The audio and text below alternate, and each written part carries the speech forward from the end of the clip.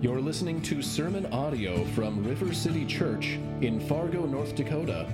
River City Church exists to make disciples of Jesus, who make disciples of Jesus through the gospel of Jesus.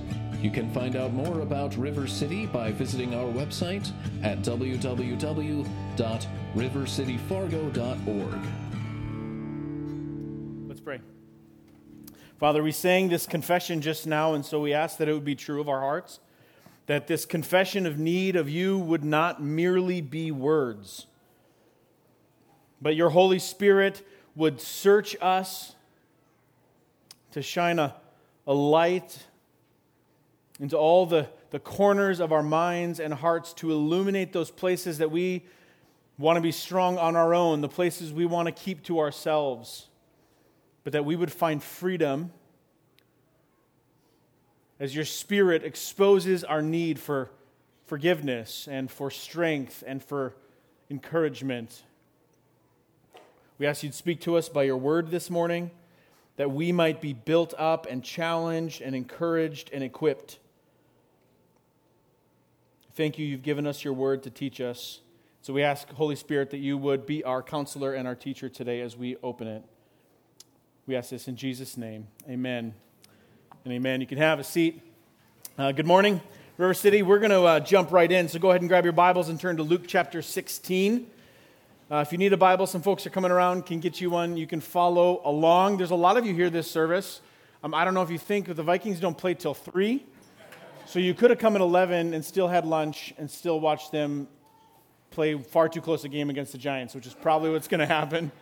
We'll all have heart attacks. My watch will ask me, "Are you exercising?" And I'm like, "No, I'm just watching the Vikings." So welcome. We're glad that you're here. Luke 16 is where we're at. We're continuing our way through Luke's gospel to start the year, as we've done the last couple of years. And we're here in the middle of Luke 16.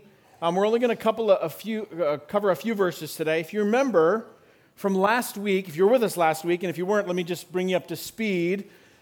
The parable at the beginning of Luke 16 comes right on the heels of the parables in Luke 15. So it's all part of one large dialogue, and I just want to remind us of that as we separate out some of these smaller parts. Our text today starts in verse 14, so where we left off last week, but we're going to go back and actually read verse 13 because it kind of serves as a bridge to what we read in 14, and we're going to go through verse 18, which isn't a lot. We could go further, but I think this little section gives us plenty to talk about today. So let's start back in verse 13 and read through verse 18 of Luke 16. Does that make sense? It'll be on the screen as well. Starting in verse 13, this is God's word for us this morning. No servant can serve two masters. For either he will hate the one and love the other, or he will be devoted to the one and despise the other. You cannot serve God and money. Verse 14. The Pharisees, who were lovers of money, heard all these things, and they ridiculed him. And he said to them, "You are those who justify yourselves before men, but God knows your hearts. For what is exalted among men is an abomination in the sight of God.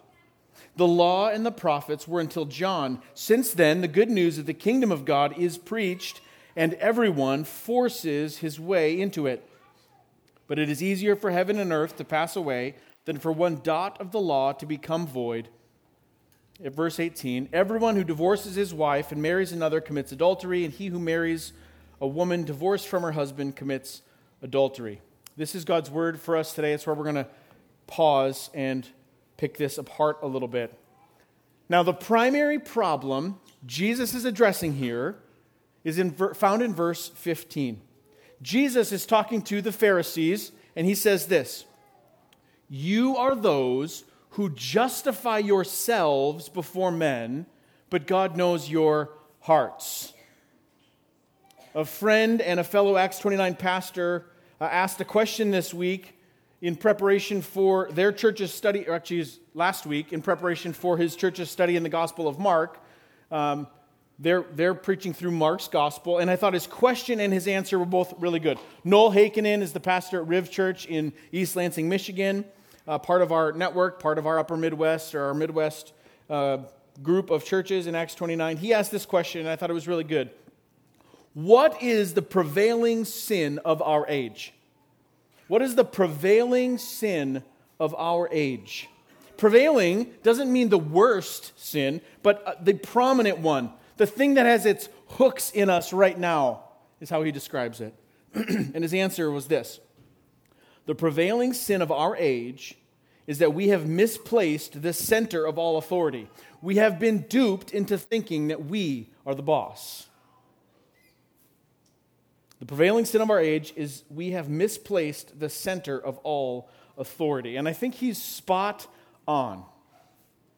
In our text today, Jesus is addressing much the same thing where he says this, you justify yourselves before others. This idea of self-justification, you believe and you live as if you are the center of authority in your own life and ultimately in your world, your universe.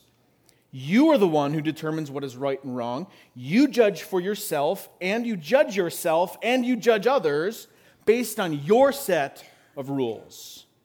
And you really only care about the opinions of others outside of yourself insofar as they reinforce or validate what you already think, feel, or believe to be true. Self-justification. Now, the fallen condition of humanity on display in this passage is just that. It's a misplaced center of authority. Now, when I say justification, it's kind of a big, $10 word. For our purposes, let's just define it like this. If you are justified, you are declared, it's a declaration statement. Justification.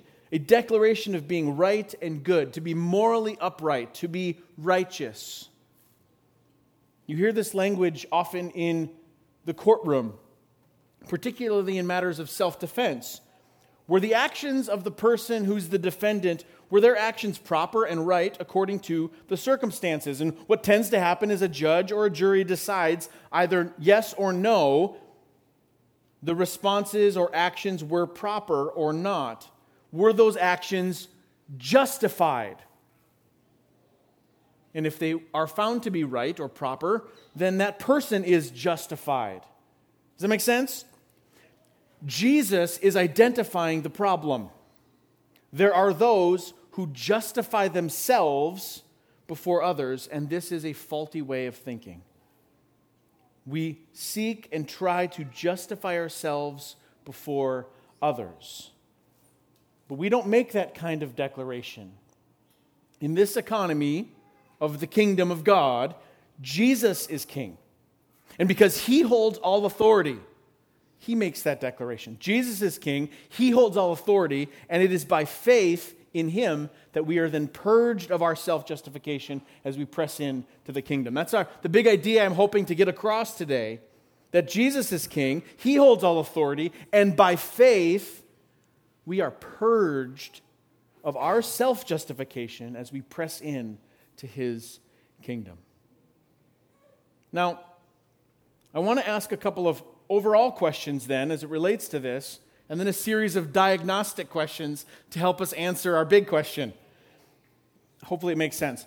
The question is this: how do I know the degree to which I am trying to justify myself? To use Noel's language, how do I identify my center of authority? I think this is a question we need to ask because it's not always obvious on the outside based on our actions what's important to us or who has the authority in our lives.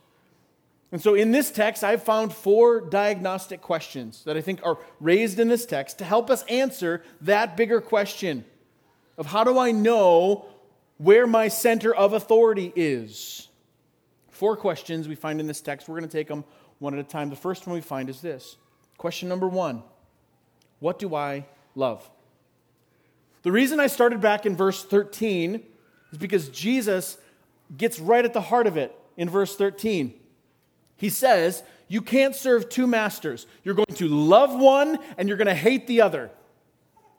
So the obvious question is, what do I love the most? We talked about it a little bit last week. What are the things that demand my time and my attention and my affection? Verse 14 tells us straight up, the Pharisees were lovers of money, which is, in contrast, they were not lovers of God. You can't be both. You can't love both, remember? So if they loved money, then they're not loving God. And this sets the stage for everything else. The most outwardly religious people here in this passage are the ones who love God the least. Now, the Pharisees at this time often had a pretty messed up view of theology when it came to money. Their theology of money kind of went like this. They believed that the money that they had, the blessings that they had, the comforts that they had, was evidence. It was proof that God must be pleased with them. And so as long as they had material blessings, they assumed that they were good with God and God was good with them. So any sin that might be present in their lives was hidden, if you will, underneath this idea. Look at all the ways God has blessed me. Surely, if we're doing well, this means God is blessing us. And if we were doing something wrong, then God wouldn't bless us like this. The question is, do we view stuff and money and material possessions and comforts in the same way? Do we also have a messed up view of a theology of money like the Pharisees here? Do we mistake happiness or comfort or fat stacks of cash for God's approval of us? Do we make the same error thinking that because our lives are generally good, then that must mean God must be cool with how we're living? That's the first question in pursuit of the kingdom and the purging of our self-justification. What do I love? So these Pharisees, who, by the way, are lovers of money, they hear what Jesus is saying. They hear his convicting teaching on stewardship, and they realize he's directing his correction toward them. You can almost see it in the little spaces between, like, I think he's talking about us. And how do they respond? Luke 16, verse 14 tells us, here's how they respond. They ridiculed Jesus. They ridiculed him. And that response leads to our second question. The first question is, what do I love? The second one is this: how do I respond when I'm confronted with the truth? The ESV, the translation we're reading from, says they ridiculed him. Other translations say they scoffed at him. Now, this is more than an eye roll. This is a sneer. This is disgust directed at Jesus. And the word that Luke uses here, we get translated as ridiculed, excuse me, is an interesting one. Luke only uses it in one other place that I can find in his gospel account, chapter 23, verse 35. Here's the other place that Luke uses this word that we get translated ridicule. Jesus is hanging on the cross in agony. Luke says this: the people stood by watching, but the rulers scoffed at him, saying, this is what they said, this was their ridicule, their scoffing. He saved others, let him save himself, if he is the Christ of God, his chosen one. You can hear the disdain, the rage underneath. Let him save himself, the liar, right? That's what's happening here. This isn't just a little discomfort by the Pharisees who are like, oh, this guy makes me feel uncomfortable. They are angry. The reality is nobody likes to have their weaknesses exposed. But Jesus is a master at looking through the surface, through the outside of a person, into the heart, the motives. And that's what's happening here. Jesus is calling out their love of money and all the comforts and status that it brings them, and they don't like it. And the reason they don't like it is because it's true. And they know it. their covetousness, their greed couldn't be hidden any longer. And they hated him for it. And what was their reaction? They were defensive, they lashed out, and they sneered at Jesus. That's the question then for us. How do you and I respond when we are confronted with the truth? When our sin is confronted, do we quickly go into defense mode? Or can we actually humbly listen and receive rebuke and correction? Are we quick to listen, or do we quickly seek to justify ourselves in some way? Now, we all probably feel defensive at times, and not every criticism is fair. Just go on record as saying that. Not everything someone says about you or thinks about you is right or true or fair. There are circumstances and details that some people don't know. And if they had the information that you have, it is possible that their criticism of you, your words or your actions might be different. And I'm sure it's actually more often true that way. But in some ways, that doesn't matter to the question that I'm asking.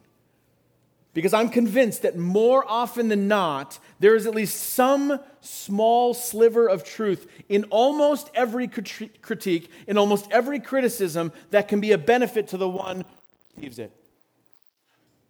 Especially if that correction, that critique is coming from a trusted source. This isn't some random guy who's pressing on the heart motives of these Pharisees. This is the Son of the living God. Trusted source. Right? Is this person who's leveling this charge or pressing into this area of my life, are they for me? Do they desire my holiness? Do they desire that I am satisfied in Jesus? Do we put our hope in the same gospel? Does he or she want me to flourish under God's hand of blessing? Do they desire for me that I wouldn't sit under the weight of God's judgment any longer than I have to? If those things are true, then I'm almost convinced that there's at least something that they are seeing in me that is worth consideration for my good. But beyond simple critique, this isn't just, I don't like Jesus' style. What Jesus is facing here is more than a difference of opinion. Jesus is addressing their sin. And at the heart of it, those who are listening to him don't like their sin being called out. So let me add a layer to my question. When we are confronted with our own sin, how do we respond? Do we respond in anger or defensiveness or humility and contrition? Again, the question is this: where is the center of authority for me? If it resides with me, then I can have all sorts of excuses and reasons, right? There are circumstances for the things that I've said and done. I can explain those things. But if the center authority relies with God and with his word, which leads to the third question to ask, where does our center of authority lie? And this is a doozy. Do I love what God loves and do I hate what God hates? Look at the second half of verse 15. Jesus says, "For what is exalted among men is an abomination in the sight of God." I said it last week, it's helpful to understand in many of Jesus' teaching and parables his use of contrast.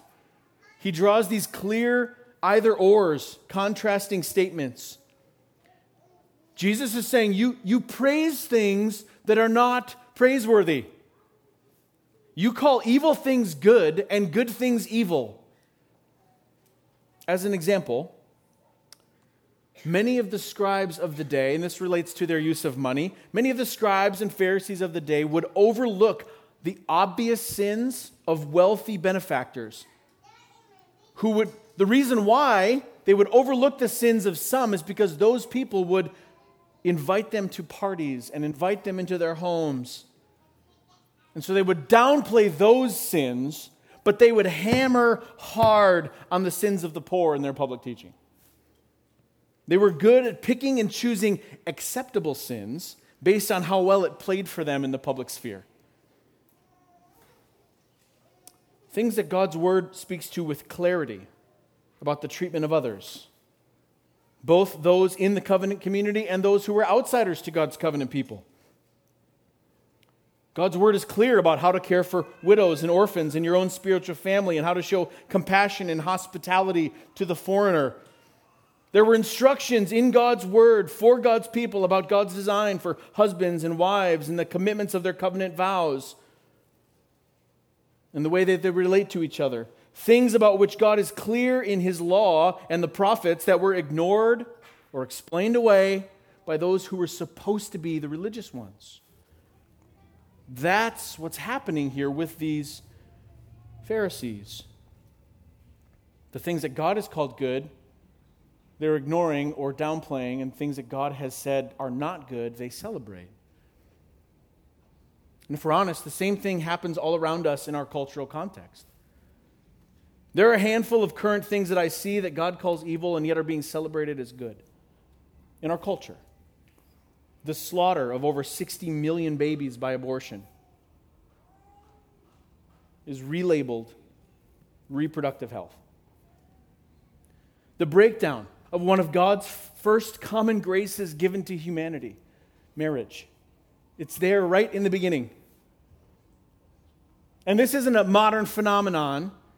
The breakdown and downfall of marriage in the West began a long time ago and was just perpetuated by this idea that of no fault of anyone's, you could relatively easily back out of your marriage covenant. And it's continued to today where marriage can mean whatever we want it to mean, rather than the gift of God that it was from the beginning, when a man would leave his father and his mother and be joined to his wife, and the two would become one flesh. There's more. The mass confusion being promoted when it comes to our identity as male and female. That rather than God making humanity in His own image, the imago Dei, male and female, created by God, we are told to fashion for ourselves an identity. And rather than the beautiful, unique blend of masculine and feminine traits within God's good design of male and female, we have a distorted collection of parts that's confused and broken. And rather than protecting some of the most vulnerable in our culture, that is children, we actually do them harm and add more confusion by promoting and affirming things that just are not true and end up celebrating their exploitation in the name of progress. What should be loving, patient care and truth-telling is deemed hurtful and damaging.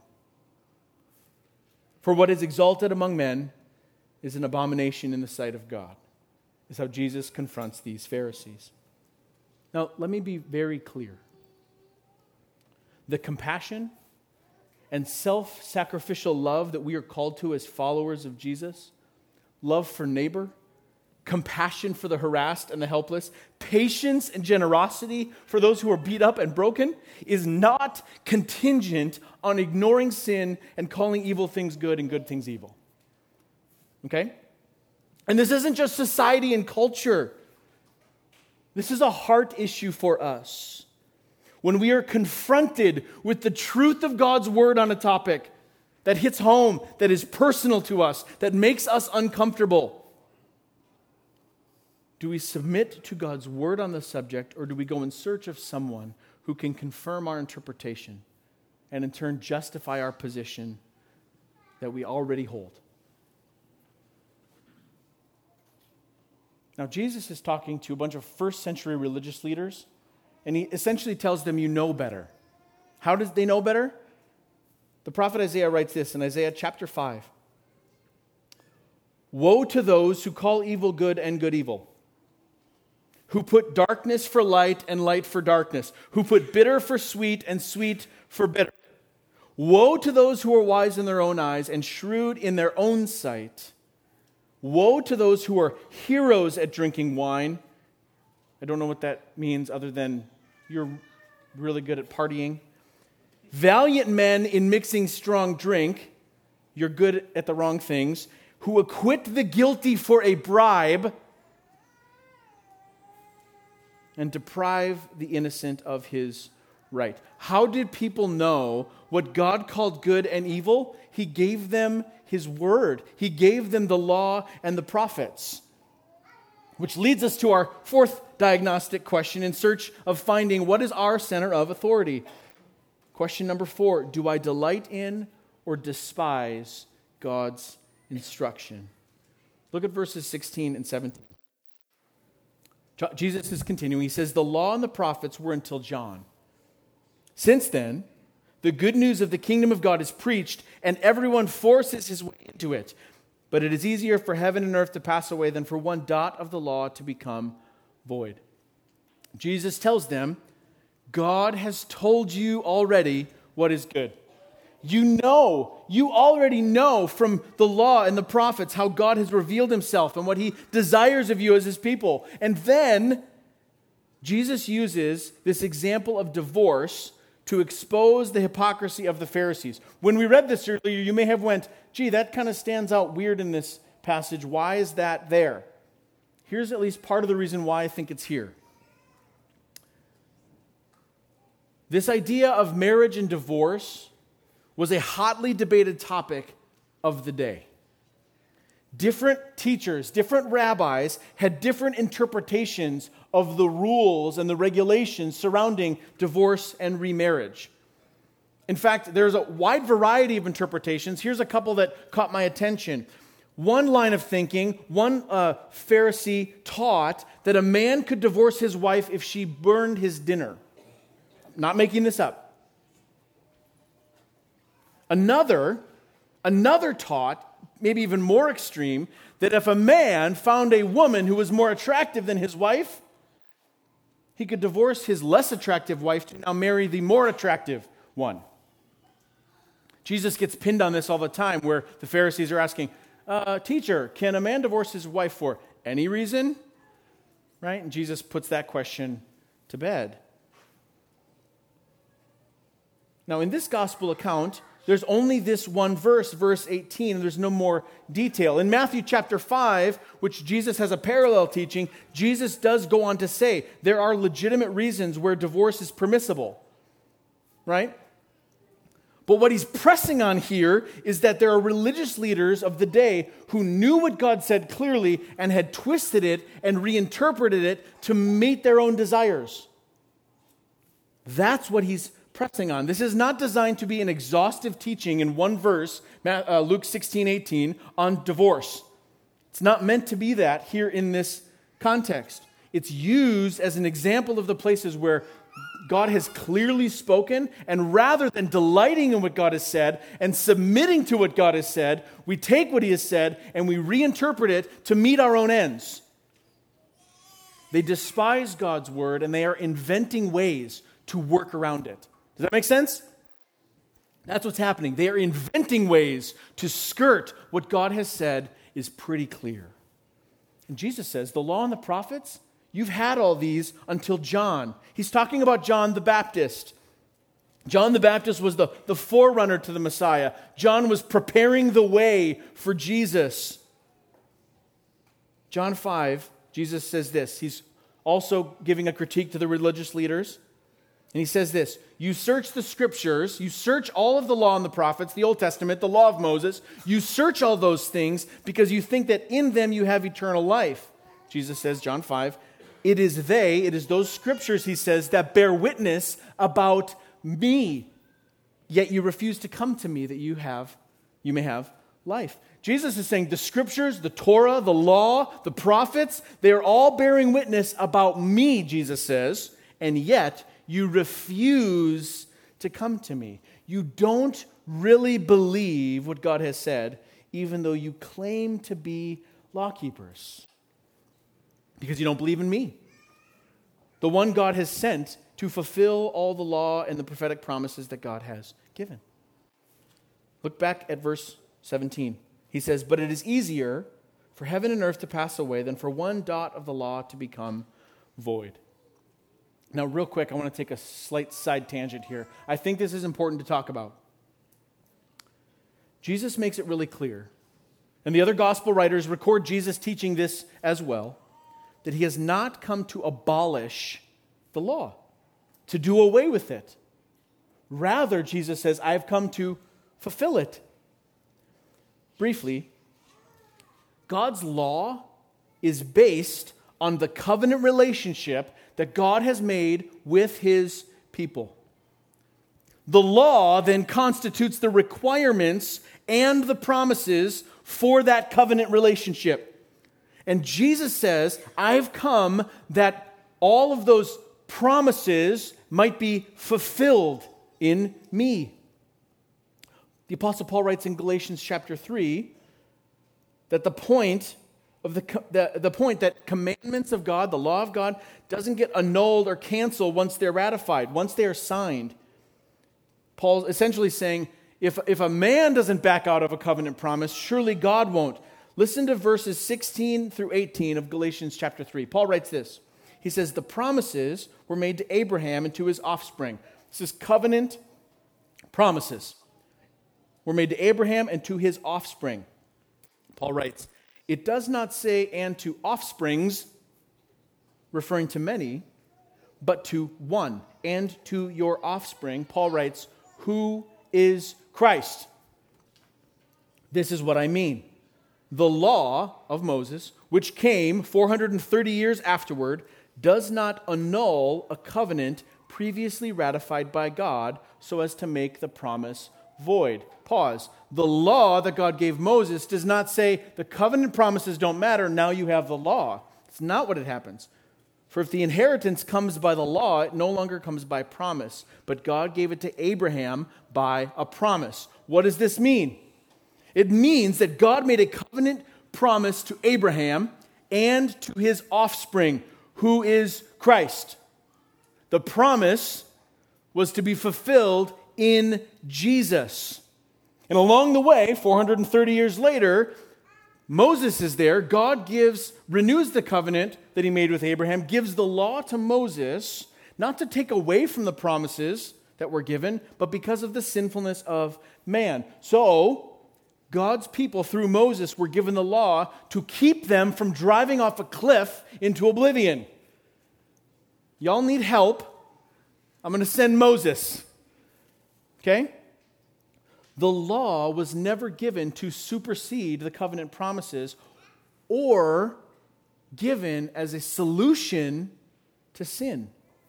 The law was given as a guardrail, a guide, a guardian put in place to hold us until the time when the promised offspring would arrive.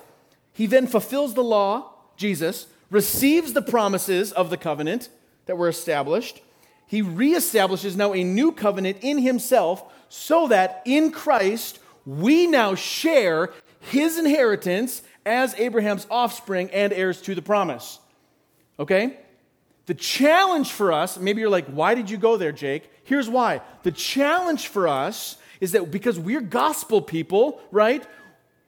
There's a fear of us becoming legalistic.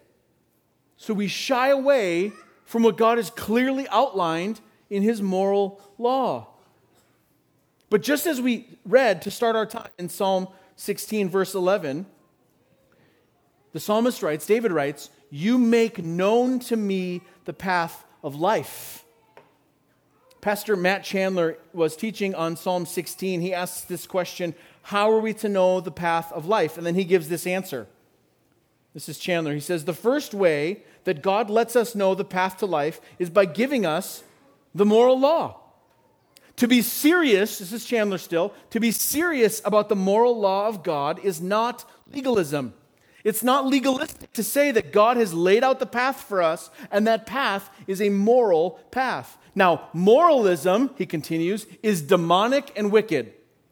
Moralism says I have to do these things to be accepted by God.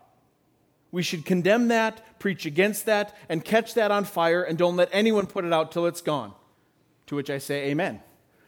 I'm not talking about moralism, he continues. I'm talking about the path to life. Because I'm loved and saved, let me stay on this path. I think it was Pastor Devin who said in one of his first sermons or early sermons here at River City, when the Bible speaks, God speaks. When the Bible speaks, God speaks. The question is, and we can and should ask this, when God speaks, especially all things that are challenging or uncomfortable or things that confront us, when God speaks, when God's word speaks about marriage or sexuality or generosity or greed, about sin and repentance, do we delight in what God has said or do we despise it? Now, we hold to the doctrine of sola scriptura. It's a Reformation doctrine. Not that the Bible is the only authority that exists, but that it is the first and final, the supreme authority, that it's sufficient and that it is clear on all matters of life and godliness. Now, as an aside, if I've ruffled your feathers a little bit here, can I just encourage you, if this is an area of wrestle, can I encourage you to maybe take a passage of Scripture, say Psalm 119, and read through it and meditate on it, not just because it's really, really long, but because there's this repetition in Psalm 119, so that we might receive God's word like David receives it, that God's word would be sweet to our taste, sweeter than honey in our mouths, Psalm 119, verse 103, that it would be for us a lamp for our feet and a light to our path. Verse 105. How do I know if I have a misplaced center of authority? Do I despise or delight in God's words? So where do we go from here? As I just said, we can't law ourselves out of our sin. We can't law ourselves out of our problem. Look at what Jesus says in verse 16. We kind of skipped over it earlier. Here we're coming back to it. He says, the law and the prophets were until John. Since then, the good news of the kingdom of God is preached, and everyone forces his way into it. Maybe this stands out to you. Everyone forces his way into it. Here's a way of understanding it I think is helpful. I think he's saying that those who want into the kingdom, they're in hot. They're ready. It's like the parable of the man who finds a treasure buried in a field. Jesus tells, right? This man finds this treasure in a random field, recognizes its value, and goes and sells everything he has to go and buy that field. Because he knows that what's buried under that field is far more valuable than everything else that he owns. So many people are drawing near to Jesus. These are the ones who recognize they're the needy ones. If they could, they'd sing that song that we just sang. I need thee. I need you. They're the broken ones. They're the ones willing to say, help. I'm a sinner. I need someone to help me, to save me. And everyone who receives this kingdom receives it with joy. That's what Jesus is getting at here. These people who these Pharisees criticize, man, they're coming in hungry because they're broken and they recognize this guy can do something about it. I don't need help. Right? So here's the hope for us.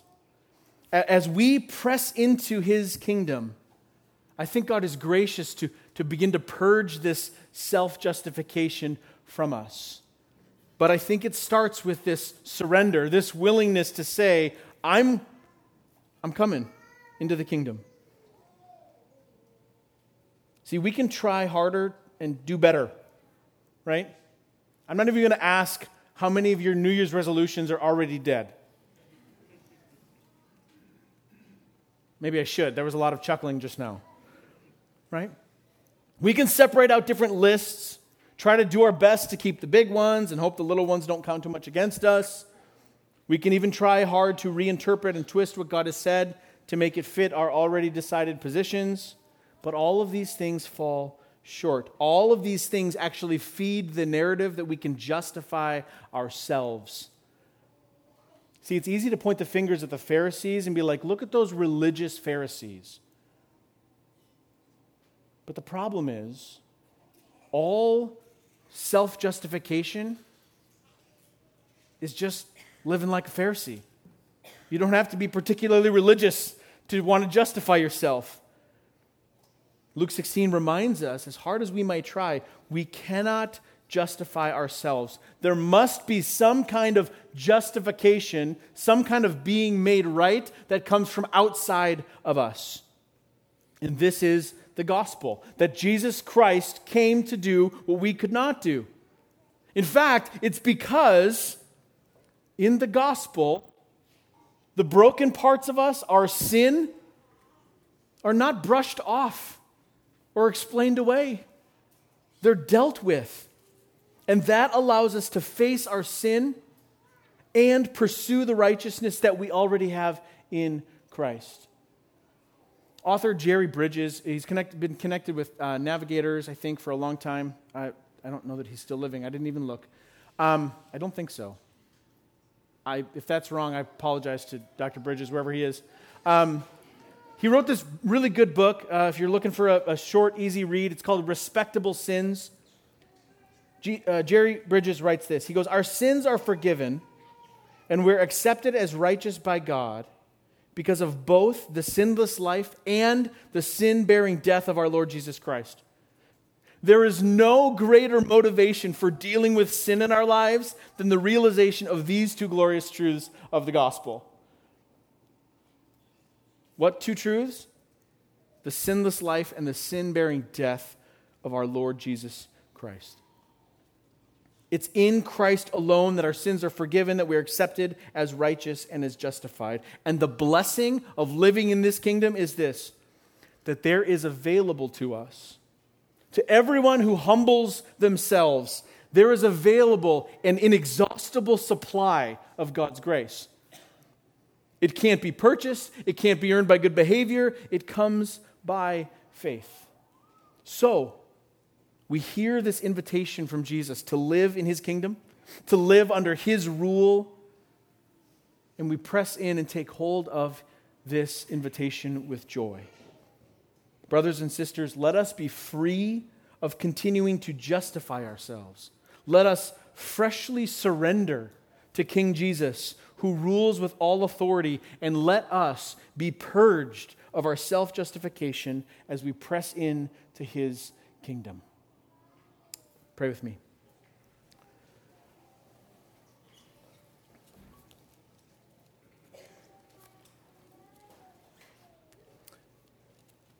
Father, we thank You for the gift of sending Jesus Christ,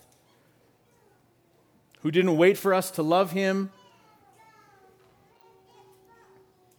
didn't force us to get cleaned up first, but You met us in our brokenness and in our need and died for sinners in order that we might be made saints. We confess the default is often to self-defense and self-justification, and this makes me uncomfortable, or this isn't fair, and would You just help us surrender this desire to make ourselves right, that we might actually receive from You, Lord Jesus, the one who actually makes us right. I pray we'd see in the bread and the juice this fresh reminder, the sin-bearing death of Jesus for us. And that we'd both be convicted and renewed as we partake today. Expose and purge us of our self-justification, that we may walk in Your light and in Your kingdom as Your beloved sons and daughters. Pray this in Jesus' name. Amen.